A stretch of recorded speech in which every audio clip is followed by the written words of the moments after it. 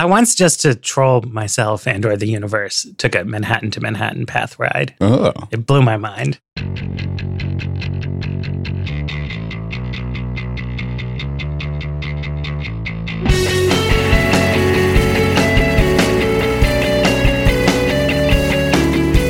Hello, welcome to another episode of The Weeds on the Vox Media Podcast Network. I'm Matthew Iglesias. Joining me today, we have Andrew Prokop here in the DC office and Dylan Matthews, who has abandoned us for the greener pastures of greater Newark, New Jersey. Glad to have you guys here. I wanted to talk about tax reform.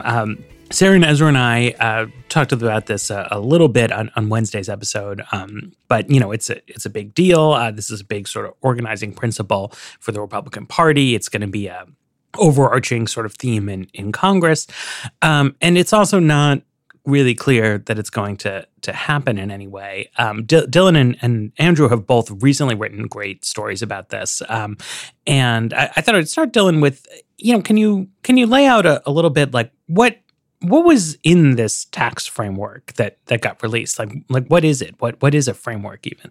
Sure. So the framework it's not a finished piece of legislation, and the people touting it in the White House and Congress are sure to tell you this because it's a way to get out of answering a lot of specific questions about it. But it does lay out, it's sort of like a campaign plan. It's like that level of specificity. And so it's laying out roughly what they think the tax rates on the individual side should be, what tax breaks they're willing to close, what they are going to try to get the corporate rate down to, and then sort of a few assorted other measures. So I think two of the few things that Republicans agree on and have agreed on for years are that we should get rid of the estate tax and the alternative minimum tax. And so it includes that, and then gets into sort of slightly more detail about what to do with corporate and individual taxes. So the corporate side, the big thing is that they're going to try to cut the rate from 35 to 20%. That's obviously a very, very large percentage cut. And they claim that this is going to happen through some changes to the base so that you're using a lower rate, but you're taxing more profits from corporations. They have not given a lot of detail about how that's going to happen. There are some gestures vaguely, but there are also gestures about ways that they want to shrink the base and tax fewer profits. And then on the individual side, the plan is to sort of consolidate the 7 rates we have into 3 or 4 rates. The bottom rate is going to be a little higher. The top rate is going to be a little lower. But they're going to try to compensate for that for low-income people by expanding the standard deduction and expanding the child tax credit. So that's the vague trade-off they're offering to people at the bottom end. The tricky thing is that when you're looking at all of this together, corporate taxes, most people think, are paid by people who own corporations, who tend to be really rich. Yes. It certainly seems like they're going to cut the top rate for individuals. And so it seems very clear that very wealthy people are going to benefit a lot from this. And the estate tax. And the estate tax, yeah, which is sort of almost comically progressive. I mean, what's the current cutoff for estate tax? It's I believe the exemption is 4 or 5 million. So if your estate is less than that, you pay nothing. Above that, you pay some sort of reasonable percentage of the amount above that. And you can and sort of sophisticated tax planners can get around it in any number of ways. But only like a few hundred people pay it every year. It's only very, very wealthy households. It doesn't raise much money, but what money it does raise, it raises really progressively. So we know that this whole package is super good for rich people. And we don't really know what it does for middle and lower income people, partly because they haven't told us what the brackets, like where they stop and end. Like they've said there's going to be 3 rates, right? Right. But they haven't said who will pay them or why. Right. It's almost wackier than that. Yeah. So like there's a bottom 12% rate, which is higher than the 10% rate now, but they won't say where it ends. They say that there's going to be a top 35% rate, but then there also might be a mystery rate that's above 35%, and they won't say what percentage that is or what income it will apply to. And so it's kind of wishy-washy. And so there are some things in it that are really bad for people in the middle class, like raising the bottom tax rate. They also want to get rid of the state and local tax deduction, which is really important for people, especially in sort of high tax states like New Jersey, Washington, D.C., as it turns out, states Utah. that we live in.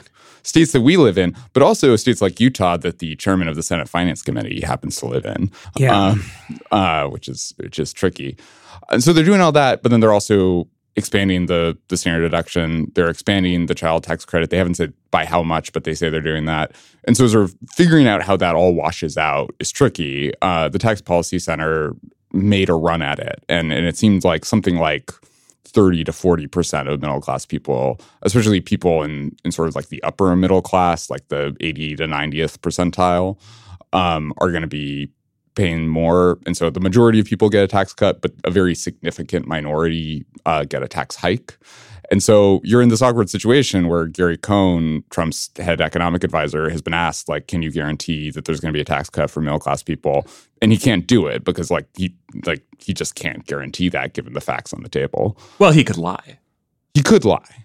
Yeah, didn't Steve Mnuchin said that this plan was going to reduce the deficit by $1 trillion and that everyone was going to get a tax cut. So I think that's probably like the way forward as an administration spokesperson, at least. It's true that the producer of Suicide Squad is saying some like unbelievable and untrustworthy things. He's there's a way to it. But I mean, this is, I think it's important to get at. You sort of look at it from afar and it's like, well, okay, there's going to be like some big tax cuts for the rich and maybe some smaller tax cuts, child tax credit, whatever else for everybody else. And that's sort of roughly the George W. Bush template, right? Who put forward a tax plan that, liberals complained was incredibly regressive, was incredibly skewed toward rich people. But it was, in fact, true that everybody got a tax cut from that tax plan. Even I got a tax cut with some like rinky-dink part-time, college job, I think. And at the end of the day, it was difficult to mobilize opposition, right? It was hard to say to people, well, your tax cut is small compared to some other guy's tax cut, so nobody should get a tax cut. And that's where this sort of, broadly speaking, if you step really far away from it, that's what the plan kind of looks like. Except, of course, then you have a big sort of increase in the deficit, which they also say they're not doing. Right. There was a really good paper after the Bush tax cuts by Larry Bartels called "Homer Gets a Tax Cut," and sort of getting into this dynamic of people like not being as envious as you might think that they're benefiting, but benefiting less than someone. Like if you're gaining in absolute terms, you're not going to be resentful of this. But they've backed themselves into this corner where they don't want this thing to cost too much. They make claims about it not adding to the deficit that may or may not be credible and may or may not be enforced by more moderate Republicans in the Senate who are more serious about wanting it to not add to the deficit. And so if you want this to not add to the deficit and you want the corporate cuts, that money has to come from somewhere. And so you can't just do the sort of blanket everyone's a winner approach that Bush pioneered. You got to make choices about winners and losers. And that sort of upsets the whole political calculus of why this wouldn't upset the middle class. And a lot of this is just sort of Republican leaders working backward from what Senate rules allow. Back during the Bush administration, like we remember it as Bush passed a big tax cut, but really the plan was crafted in a way that could work in the Senate's budget reconciliation process to avoid the filibuster. And to do that, the plan had to abide by Senate rules. And those rules state that any bill passed through reconciliation can't increase the deficit after 10 years. It can add to the deficit in the short term, but it can't keep adding after 10 years. So the way Bush passed a big tax cut that added a lot to the deficit, despite that, is he set up all of his tax cuts to expire in 10 years. And so basically, Senate scoring would score the bill in such a way that it would add to the deficit in the short term. But then in year 11, the tax cuts all vanish. And suddenly we're back to the status quo and it won't add to the deficit in the long term. The reason that Republicans don't want to do this again is they want to make some basically like a sweeping overhaul of the corporate tax code. They want to do what is thought of as tax reform, not just pure tax cuts. This reform will involve a lot of tax cuts, but they want to do it in such a way that it's permanent and that will last beyond 10 years. They've been very hesitant to making these big changes to the corporate tax code expire or setting like a sunset on them. Doug Holtz-Eakin, who's one of the leading conservative economists promoting this effort, told me that it would be lunacy to change the foreign taxation of corporate income to a more territorial system and then to have it just vanish after a few years. They really want to make these corporate tax overhaul changes permanent. And to do that, they can't add to the deficit after 10 years. And to make that be the case, they need to come up with some revenue. They need to either close deductions or basically come up with some revenue that will balance out the tax cuts that they are doing as a part of their corporate tax reform in the long term. I think it's worth zeroing in on this corporate piece of it because it's both sort of the conceptual centerpiece and also I feel like a black hole into which they've gotten sucked for no good reason, right? And so the deal with corporate income taxes broadly is the United States levies a 35% corporate income tax rate, which is high by international standards. Most statutory rates are lower than that.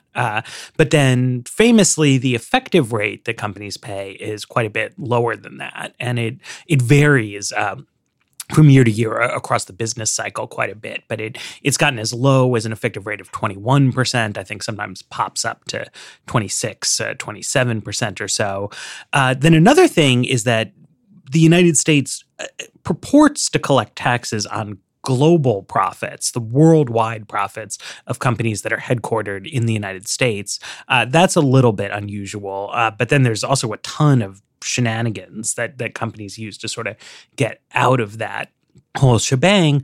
So the situation clearly is a potentially promising terrain for some kind of reform, right? When the statutory rate is 35%, but you're actually collecting in the mid 20%, you clearly could do some kind of reform where you eliminate a lot of deductions and you bring the rate down quite a bit.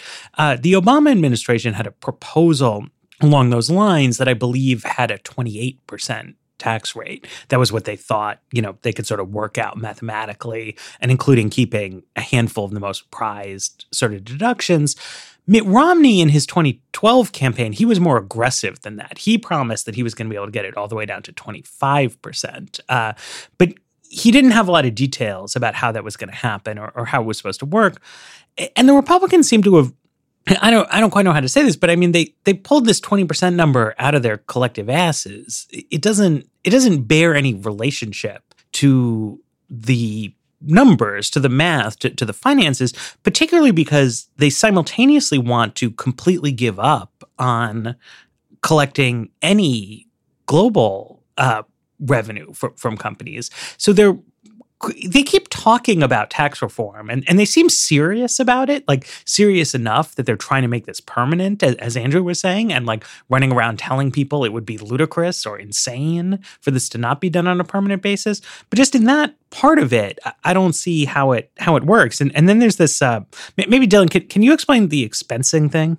Sure. Oh man, expensing is my favorite thing to talk about. But I mean, this is because they keep saying, right, it's like they're going to broaden the base and lower the rates. They're going to broaden the base, right. They're going to lower the rates. But then also they have this idea, which is the opposite of that. Which is the opposite. It's often paired with something that broadens base. So the basic idea is that currently the way that the corporate tax works, both in the US and in most places, is when you like build a factory or if you like buy some equipment, you can't deduct that all the first year. You have to sort of depreciate it over the time that it's used. So like, let's say Vox Media buys an office building somewhere for like $10 million. Nice. It can't. Yeah, we're crushing it. You can't like take $10 million off of your corporate taxable income that year. There are rules about how long you're going to act like that's being used. I think for real estate, it's often like 20 years, I want to say. And so you gradually take like a 20th each year and deduct that. So this raises more money than just letting everyone deduct everything immediately. But a lot of economists don't like it because if you let everyone deduct their investments immediately, they'll make a lot more investments. And we're currently at this point where corporations are, instead of investing in new factories and things, are just sort of giving money back to their shareholders a lot, which a lot of people think is a problem. And so full expensing basically just says you can deduct the full cost immediately. And it's mostly a Republican proposal, but there are a lot of Democratic economists who think it's a good idea too. Jason Furman, sort of after leaving the Obama administration, came out as a supporter of full expensing, which he kind of had to be quiet about while serving in a Democratic administration. And so this would basically be a bonus for companies that plow a large share of their revenue into like new stuff. Right. New factories that employ people, new research, it's a way to get companies investing rather than just like plowing money back to shareholders is the dream of how this would work. And it's usually paired with a change to disallow the deduction that is currently there for interest you pay on loans.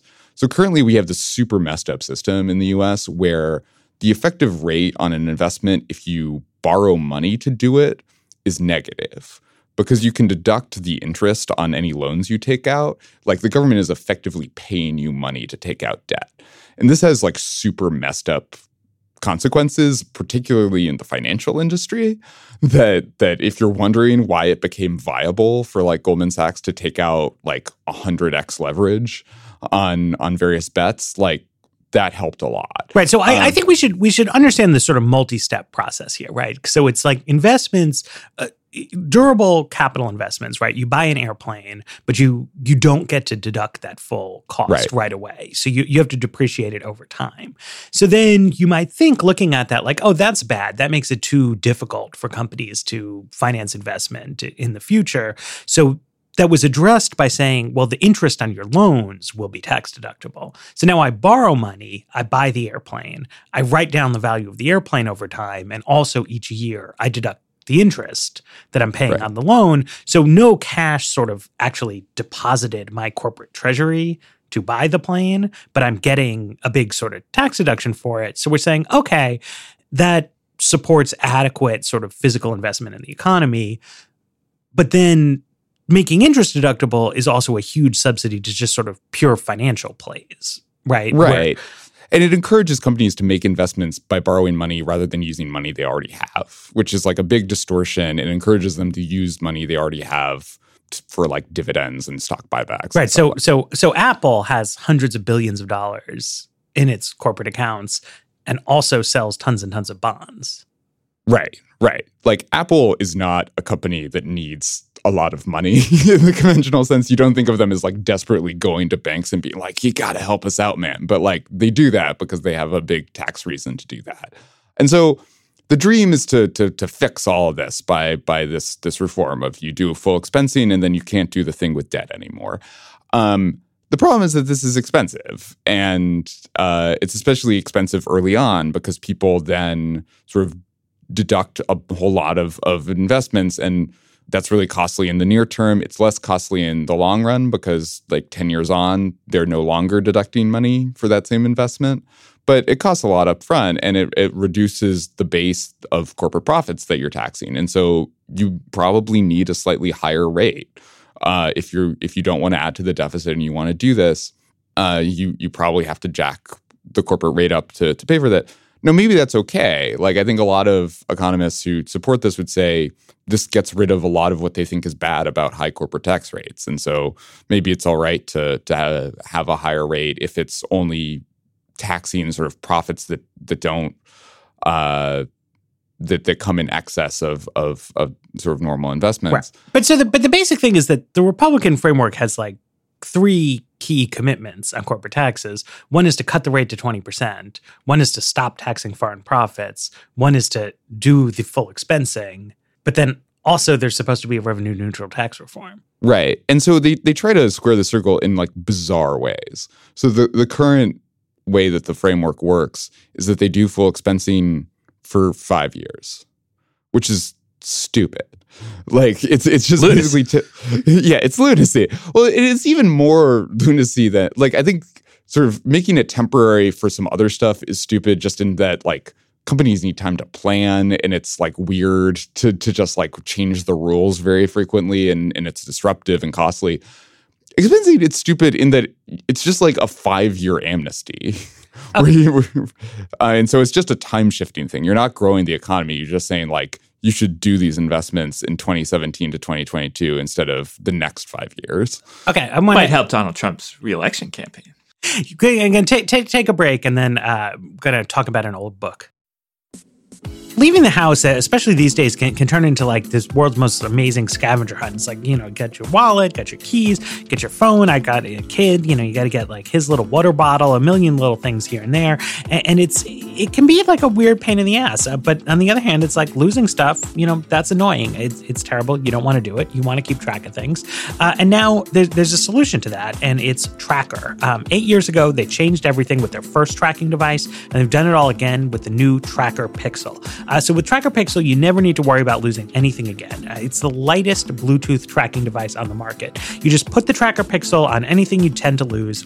Keys, wallets, you could put it on a cat. I don't have a cat, but they want you to know that you could put it on your cat. I have it on my keys. Super useful. It's small enough to fit anywhere. And so if you misplace anything that has the Tracker Pixel attached, you use your smartphone app, and a 90 decibel alert will help you find it in seconds. Plus, it's got LED lights so you can find it in the dark, which is incredibly useful.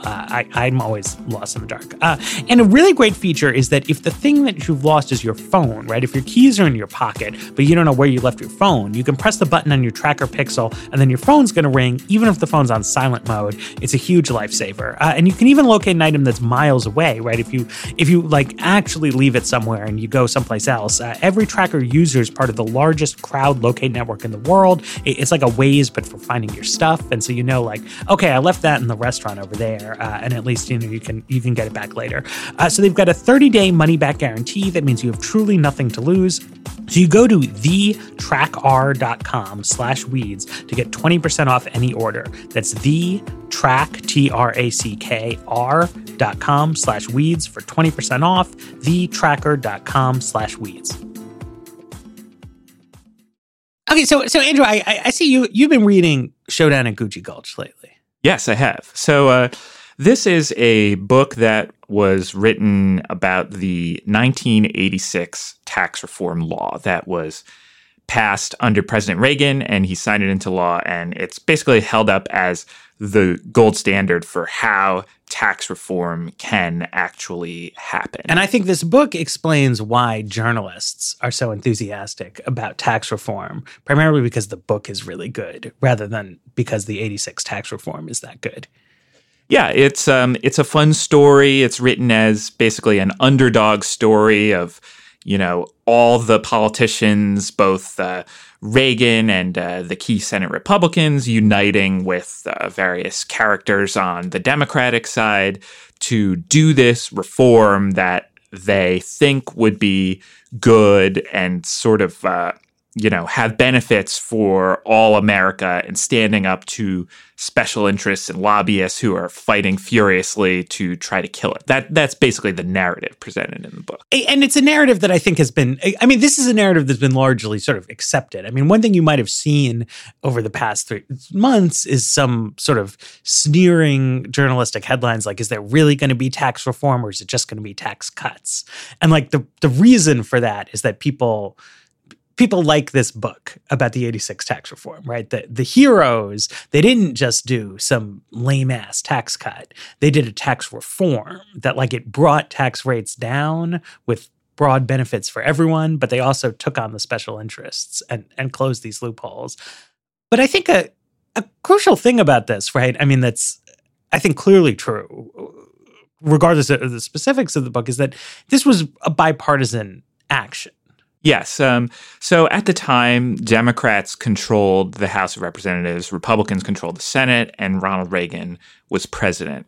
The person who first sort of came up with the idea to close and end a bunch of deductions and loopholes and sort of use that to pay for cutting the rates was Senator Bill Bradley of New Jersey, who was a Democrat. And this was kind of his big idea. He was a rich basketball player, and he thought the tax code was crazy and had too many loopholes and was too complex, and, that rich people could take advantage of all these, deductions, loopholes, and thought that this way, whenever people try to end these deductions in the past, generally what happened is that some sort of special interest or lobbying group would lobby and get it kept in. And so his big idea was you could sort of swamp those individual special interest lobbyists by making sure a lot of people would benefit from the lower rates in general. So what happened with 1986 was that the business community was split in some ways, because there were a lot of businesses that thought they would benefit from the rate cuts that were in this plan, and there were some that were furiously opposed to having their loopholes closed. But in the end, enough kind of deals were cut. Certain loophole closings were scaled back. Other ones more or less survived intact. But in the end, there were enough people who won, or companies who won from this legislation, to get it through. And I think it's important that it was conceptualized as a bipartisan effort, right? I mean, 60 votes was not the issue because when you think about it, right, legislatively, like, the way you can take on some special interests is by being able to tell the special interests that you have some room to maneuver, right? That, like, just getting one senator on your side isn't necessarily going to scuttle the whole bill, because you're playing with, like, the whole field of senators. And that's, to me, what just seems conceptually unsound about this. Like, this Republican tax reform effort, it started with the destination-based cash flow tax concept.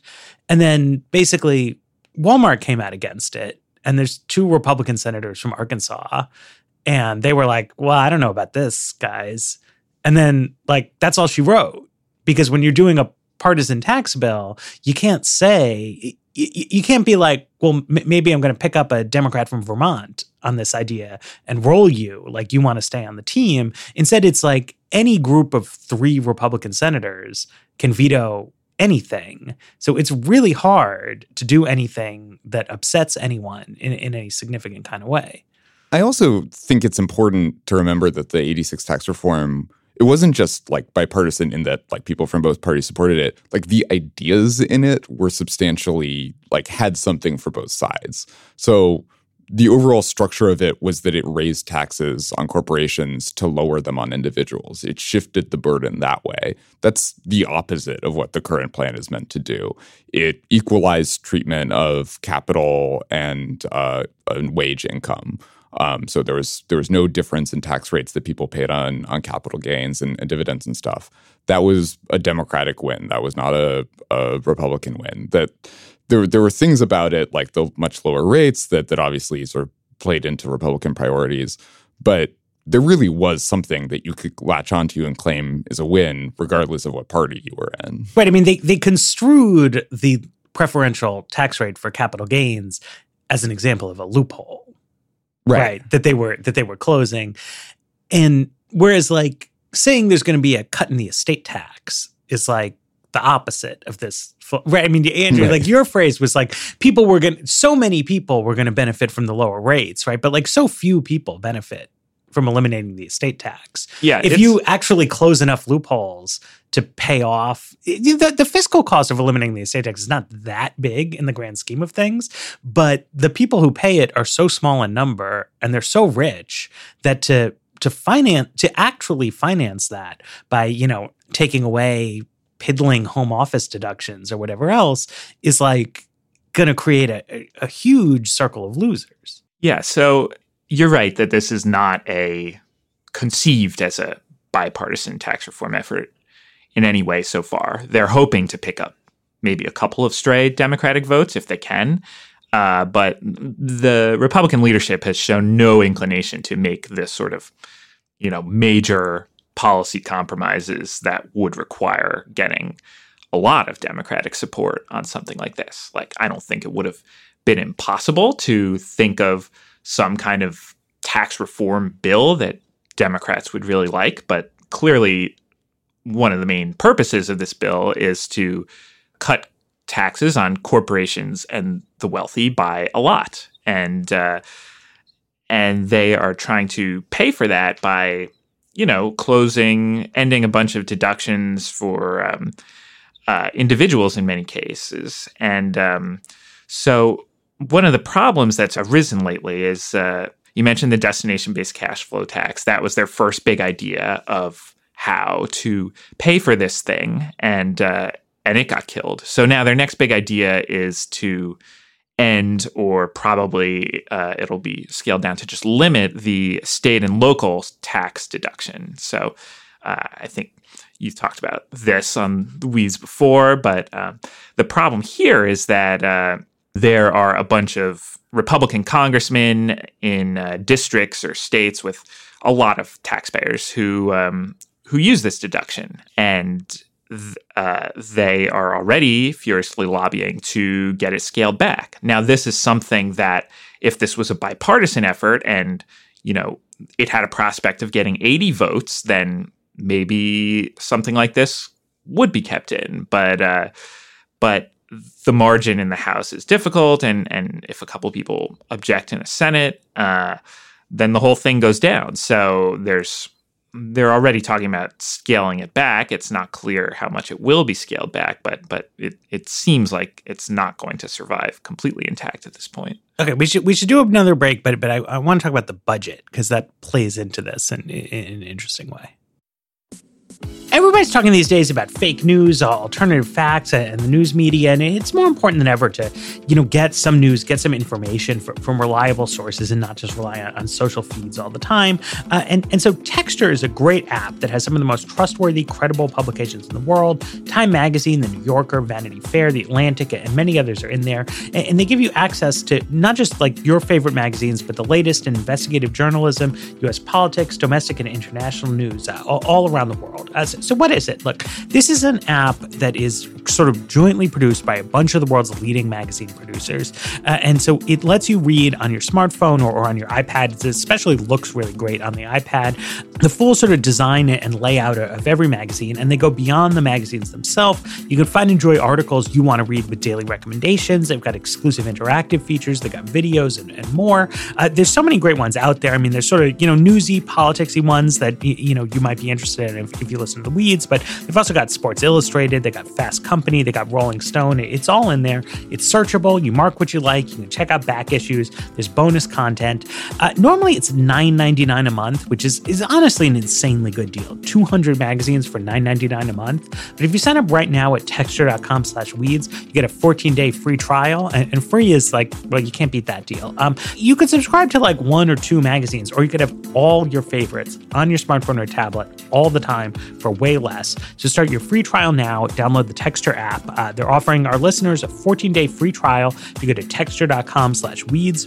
That's 14 days to try Texture for free at texture.com/weeds. Texture.com/weeds. Okay, so Andrew was talking about the state and local tax deduction, and a number of House Republicans representing the now infamous sort of affluent suburban districts, often districts that have been Republican for a long time, but showed a trend away from Donald Trump. A lot of vulnerable Republican members, and the House passed a budget resolution this week, which sort of facilitates the tax reform, and it includes closing of the SALT deduction. And I heard from a number of people who had sort of called up congressmen in Southern California and had been told by their office that, Representative so-and-so wanted to move the process forward, but does not believe that will be in final legislation. So can you explain from like what does that mean? Like why does it move the process forward?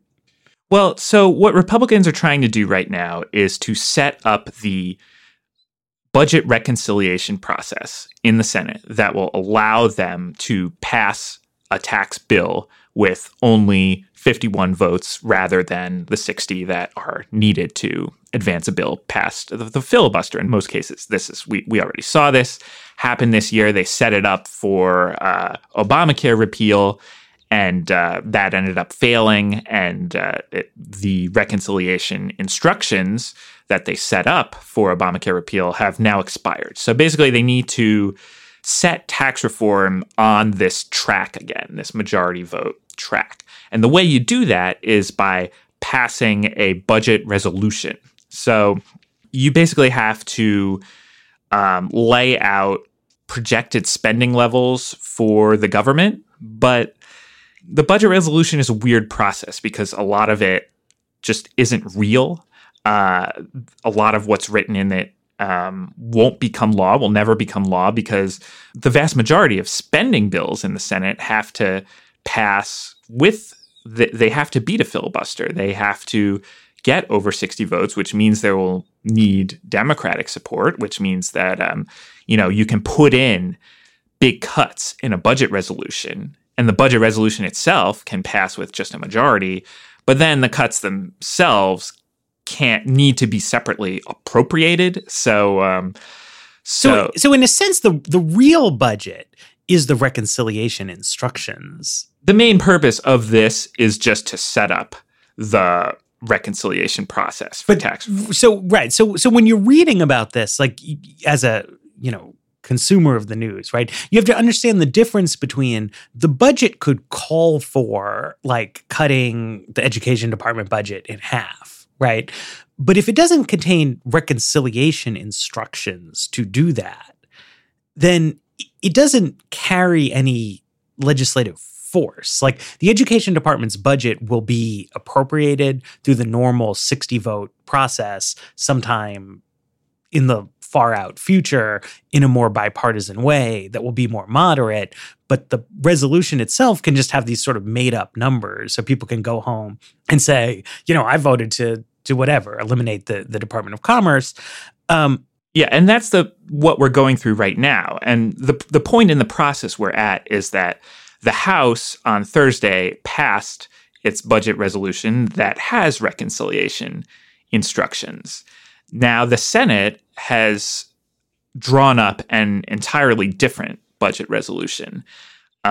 So this was the process of some negotiation between Senators Pat Toomey and Bob Corker, who are two bigwigs on the Senate Budget Committee. And so the Senate appears to be where the real action is. Nobody is taking the House budget resolution particularly seriously, but because the Senate is going to be where the biggest challenge is, what they have drawn up is interesting. They've set up budget reconciliation for tax reform. However, they've said that a tax reform bill is allowed to add $1.5 trillion to the deficit over the first 10 years. So that is where their target is for how much tax reform, or at least the maximum that tax reform can cost in the short term.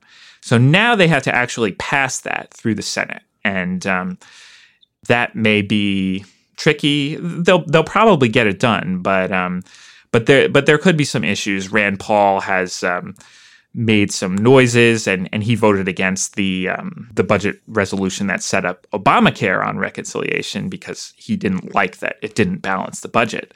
He says that's why he voted against it. Yes. Right. Another senator, Thad Cochran, is sick. He's supposedly going to come back in mid-October, but I hear he's in the hospital. Yes, well, Donald Trump said he was in the hospital, and that doesn't appear to be true, but he does appear to be not doing too well, and he's not in Washington, even though the Senate is, and he's recuperating from some ailments, so we'll see if he does make it back.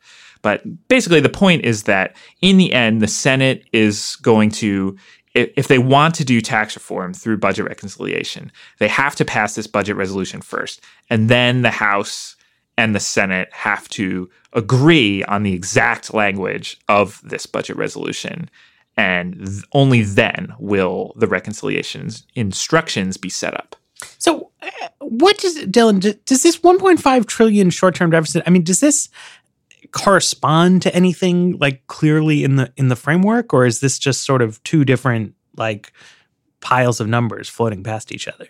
It seems like two piles of numbers floating past each other. So we don't have a score for what this framework will actually cost. The estimate that the Tax Policy Center came up with is about 3.2 trillion over 10 years, and they're assuming, right, that like 20 to 30% of people wind up paying higher taxes. Right. They're assuming 20 to 30% of people pay higher taxes. They have not modeled the growth effects of this, which Republicans say they want to include in the score, that they say they want to do some version of dynamic scoring that shows that the tax cuts will partly pay for themselves. Then again, if they actually want to do that, the people who are going to do that score are the Congressional Budget Office and the Joint Committee on Taxation, who are not, they're not as wildly optimistic as the Trump administration is about the ability of tax cuts to pay for themselves, to put it lightly. So yeah, 1.5 trillion just doesn't correspond to that. Now, there's been an all-out assault on the Tax Policy Center that the Trump administration has been waging. Kevin Hassett, their chief economist, went to TPC to talk at an event, and when they asked, like, why are you insulting us? He was like, that's what happens when you behave irresponsibly, and went on to say that he thought there would be massive revenue coming from economic growth, and you don't even know what you're talking about, and we don't have the final thing yet. And so if I take him at his word, he has no idea what this thing costs. He does not know if it costs 1.5 trillion. He does not know if it costs double 1.5 trillion. He's just saying stuff. All right. So we'll take a final break, and then let's talk about this. Let's talk about the dynamic score. Why would you ever buy a t-shirt for $50 if you knew it only cost $7 to make? When we wouldn't, and with Everlane, you never need to overpay for quality clothes. They make premium essentials using the finest materials without traditional markups, and they tell you your real costs so you know that you're never overpaying. They want you to know what you're paying for and why. They're radically transparent about every step in their process, from the materials they use to the ethical factories they work with, and because they sell directly to you, the prices are 30 to 50% lower than traditional retailers. Everyone's clothes look better, they cost better, and they last longer. Essentials like their Cotton Crew t-shirt, I've got some of these, and they're exactly what they should be. They're simple, they're stylish, they're made from quality materials. My wife loves her Cashmere Crew sweatshirt. I really like the sort of t-shirts, and I like my, I've got a weekender bag for them that's really, really great. They've got other cool stuff out there, slim fit jeans, straight fit denim, men's Japanese Oxford. I've got a few of their stuff, and I really enjoy it. These are timeless essentials. They're sort of like the basic building blocks of any great wardrobes, and they give you just what you're looking for. No frills, but real quality. They're inexpensive and affordable, but they're really high quality, sort of basic stuff. You live your life with these things. You can really use them. And so right now you get free shipping on your first order when you go to everlane.com/weeds. That's everlane.com/weeds, everlane.com/weeds. Okay, so I mentioned this on the last episode of The Weeds, but I went back and looked at the paper, and there's an interesting 2006 Office of Tax Analysis thing that George W. Bush's Treasury Department came out with, and they're making the case for a dynamic score for making the Bush tax cuts permanent, which, as we discussed previously, they sort of passed them in 2001 with this like wink, wink, it'll go away after 10 years, and then immediately started saying Congress should make these tax cuts permanent. So they had Treasury do a dynamic score, which was designed to show that this was not really as expensive as, Democrats might think it was. And the result, I had to say, is it's very inconvenient, actually, for Republicans, because what they say is that the tax cuts would do a lot to boost growth if they are financed by spending cuts, right? So the paper makes the case that making the Bush tax cuts permanent, paired with some Bush-era proposals on Social Security or Medicare or whatever else would like boost the economy. I think they say 0.7% per year, which sounds like a little, but actually is kind of a lot. But that's not what's being proposed here, right? And it goes to show like that's so far from this will boost growth so much that we don't need to have offsets, right? Is that like what they could get someone to agree to was if we offset this, it would be really good for the economy. But it seems like what Hassett wants is a score that's going to say this grows the economy so much that it doesn't need an offset. Right. Well, and I also, just to be very clear about this, if they were doing that, if they were financing all of this with spending cuts, like, I don't know if it's literally impossible to find $3.5 trillion in cuts over 10 years to pay for tax cuts and to have the whole package not be a massive net benefit reduction / tax increase for middle class people. But it certainly seems like that's inevitable. Right. Like, well, I mean that was always why the Bush administration could get its tax cuts passed, but couldn't ever get this permanent with the offsets passed, is that it transforms very quickly from everyone gets a small tax cut to everyone gets a small tax cut and in exchange, like, mom is kicked out of her nursing home, right? And like that, right. that doesn't fly. The only really big benefit programs, help the poor, but also help the middle class a lot. And the Trump administration has not. I mean, it's been interesting to me, but like they have not even notionally suggested that the way they're going to finance this giant tax cut is by reducing government spending, even though. In some sense, that's the traditional idea of conservative economic policy, at least as I remember. I mean, have I missed something? Like, is somebody in Congress saying, like, what happened to cutting spending? Like, there's some rumbling from people like Mark Meadows and the Freedom Caucus about sort of maybe we get some food stamp cuts in here, and maybe we get some Medicaid cuts that we couldn't get through in Obamacare repeal in. But you couldn't get those cuts through an Obamacare repeal for a reason. They hurt people who members of Congress were interested in protecting. And two, if you really just wanted to stick it to the poor and like really only like that limits how much money you can make. Like it would be a tragedy if food stamps were wiped out over the next 10 years. It would not pay for this tax plan.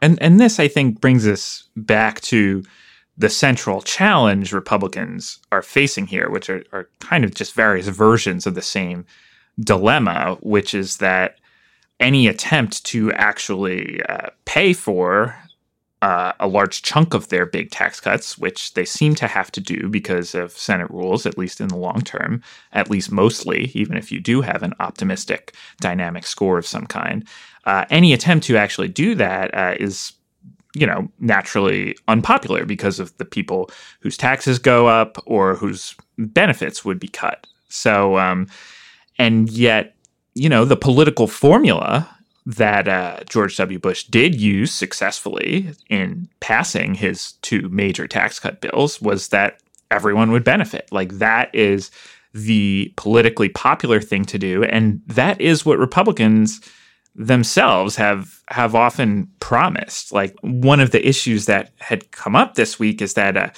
Rand Paul basically read the Tax Policy Center report on the Republican framework, and he expressed incredulity that as many as 30% of middle-class taxpayers could see their tax bills go up because of the Republican tax reform. And I was a little incredulous. Yes. And he was like, this is ridiculous. And he has been framing his opposition as kind of warning Republicans of an obvious, very serious political problem. I mean, sometimes, Rand Paul is a libertarian with idiosyncratic views on stuff. But here, I think his views would be pretty broadly shared among Republican politicians. Like, raising taxes, even on 30% of the middle classes, seems to be a pretty unpopular thing to do. And so he wrote an op-ed on Breitbart this week, and he had a great little paragraph here where Rand Paul wrote, "This isn't about the tax cut being perfect. It's just about it not being a tax hike because of some policy wonk goal no one in America is asking for. I guarantee you this, when we pass a bill, no one is going to cheer for bullet points on a white paper. All they will do is ask, do I pay more or less under your plan?" And that is kind of, a big challenge that Republicans are facing right now. Like, the popular thing to do is just to cut people's taxes. And because they want to do this big corporate tax overhaul and make it permanent, they're looking for all this ways to raise more tax revenue. And they're finding out that that's unpopular and difficult. I'm finding a strange new respect for Rand Paul because I remember when Trump won, I said to myself, well, at least I'm going to get a tax cut. And now it really looks to me like I'm actually going to get a tax increase. And I have to say, it's not what I've looked to the Republican Party to do, is raise my taxes. It was, bad enough when Obama wanted to take away 529 account scams from precious upper middle class professionals. But he at least, wanted to do it to finance a good cause of universal preschool or something. To ask, upscale but not super duper rich professionals to pay higher taxes in order to have it so it doesn't need to pay any taxes on its European revenue does not seem like incredibly compelling to me as either politics or substance, really. But it raises the question of, like, at the end of the day, are there enough deficit hawks in the Senate to actually constrain this process? Or do they eventually reach the sort of obvious resolution of just, like, take out all the tax increases? And if that means you need to scale back the rate cuts, like, a little to make Susan Collins happy or something. I mean, everything gets scaled back, right? I mean, when Bush wanted to cut taxes and then he had to scale it back a little because of Susan Collins, and Obama wanted a stimulus and he had to scale it back a little because of Susan Collins. And that's just like that's just kind of life, right? That's her role in the world. No, but which is different from, like, on Obamacare, she became like a pretty hard no, right? She was like, I am not going to vote for a bill that guts Medicaid. Right, became like a bottom line. It wasn't like you're going to have to gut Medicaid a little bit less. But I feel like a lot of the Senate has kind of like, I mean, they're in town, but they've sort of like fled to the hills.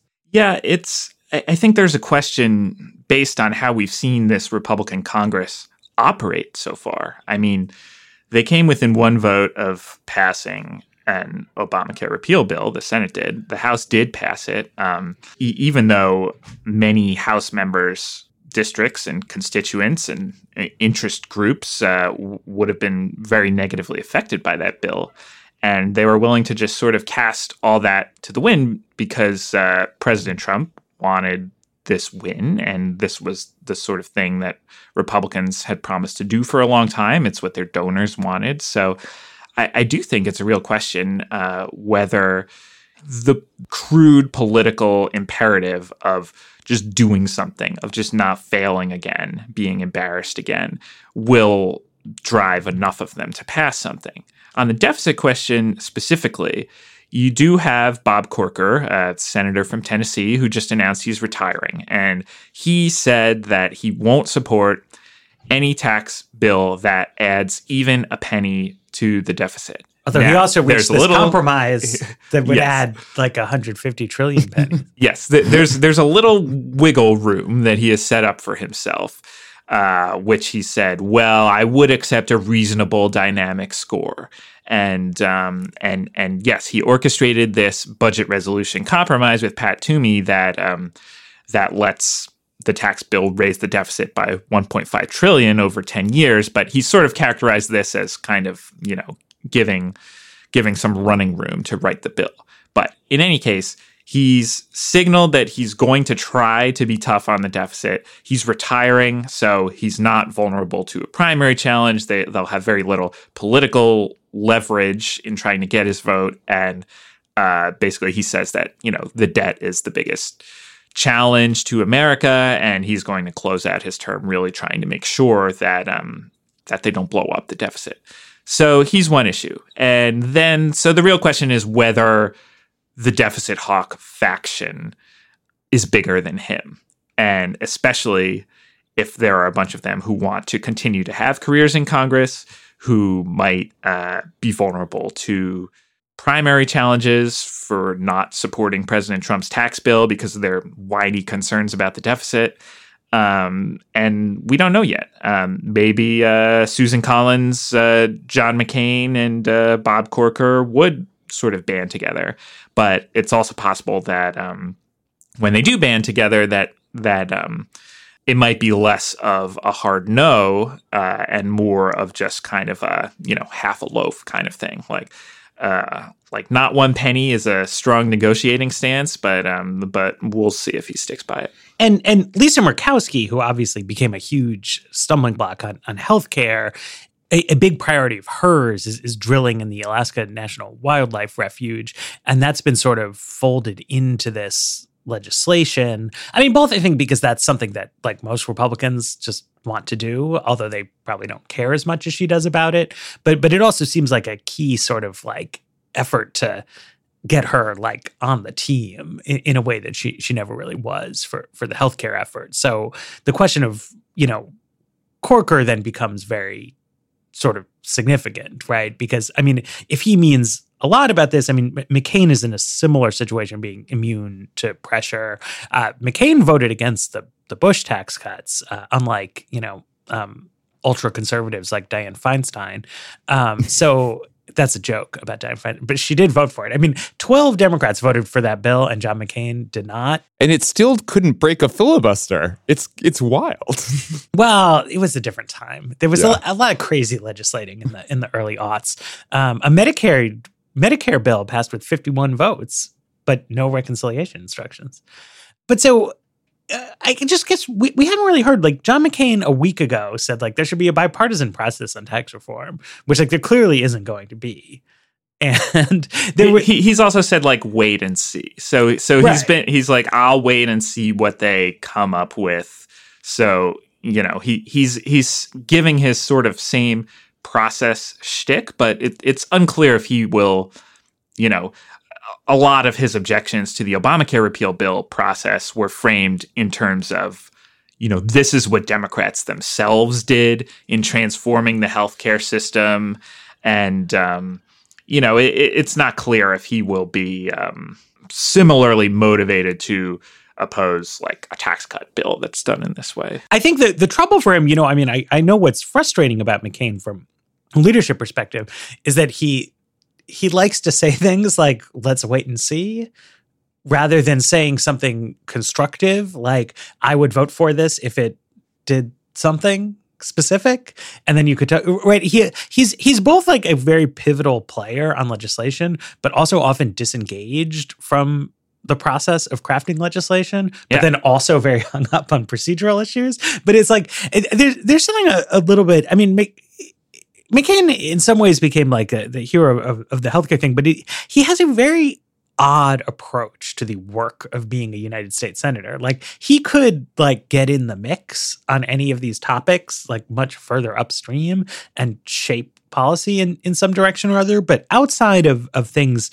related to the military, he doesn't really do that. He likes to kind of do quippy quotes and sometimes scuttle skinny repeal bills at the last minute rather than actually be involved in things. And you're really seeing that on taxes, right? Like he's clearly a huge question for this tax reform effort, but he's not like putting answers in. Yeah. And, also on that front, he is partially responsible for the revival of Obamacare repeal in September when he just happened to say one day, oh, I really like this Graham Cassidy bill. I'd probably be for it. And then Republicans were like, oh, okay. And they started bringing it back. And then weeks later, after weeks of work, just said, no, actually, I'm not for it. I have all the same process objections I had before. Truly one of the greatest pranks I've ever seen. Well, but so the thing is that by doing that, he seems to have scuttled the effort to pass a DREAM Act, which he favors, right? So, anyway, there's a lot of questions about this. It's to me strange that one of the most influential and high-profile senators of the past 15, 20 years also has such a scattershot approach to the job of senatoring. It is in some ways like a long way from Bill Bradley and Bob Packwood like plugging away on their tax reform bill over a series of months.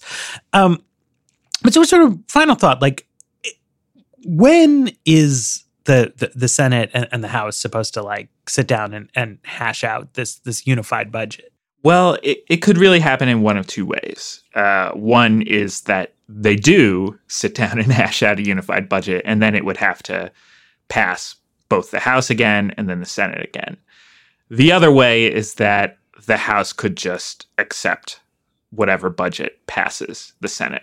And that is the next sort of passing a budget through the Senate is the next hurdle that they have to jump over. And that could take a couple of weeks. Thad Cochran's not expected to come back until October 16th, I believe, or somewhere around then. And something will have to get through the Senate, and then either the House or Senate will have some sort of negotiation on a budget resolution, or the House will just cave and accept the Senate's budget resolution to keep the process going. Then after that, the House is supposed to write its bill and pass it. They've set a very aggressive, optimistic timeline of doing it either in October or November. And then the Senate is supposed to do the same. And then they're supposed to have a conference and get it done and sent to Trump by the end of the year, which seems fast to me, but we'll see how it goes. Right. So other than the budget, they also just need a tax plan. And if they have a budget and a tax plan, then they can move forward with winding up the votes. But so far, they have really neither of those things. And we've seen that, Paul Ryan and Mitch McConnell's preferred way of legislating on major issues is to just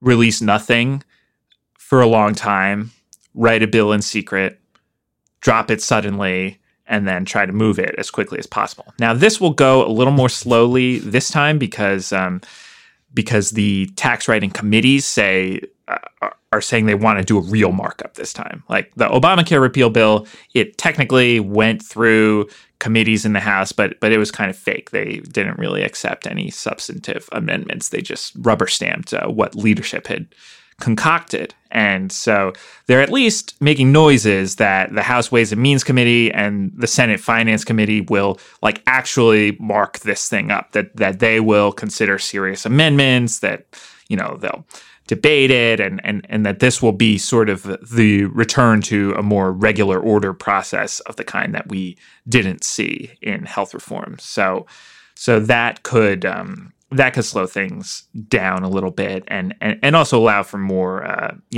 actual participation from members of Congress than we saw on the Obamacare repeal bill. But in the end, leadership is going to be in charge of what makes it to the floor for a final vote. Right. So we'll have to see if they stick by that. And I think, there should be plenty more opportunities to chew this over when we start to see them develop something closer to a real plan. They had a lot of fanfare around this, but actually punting on an enormous amount of stuff. Okay, so thanks to Andrew and Dylan for joining me. Thanks to Riyadh Shawi, our engineer here in DC, and Peter Leonard producing up from New York. Thanks to our sponsors, and thanks to all of you for listening. We will be back next week with more Weeds.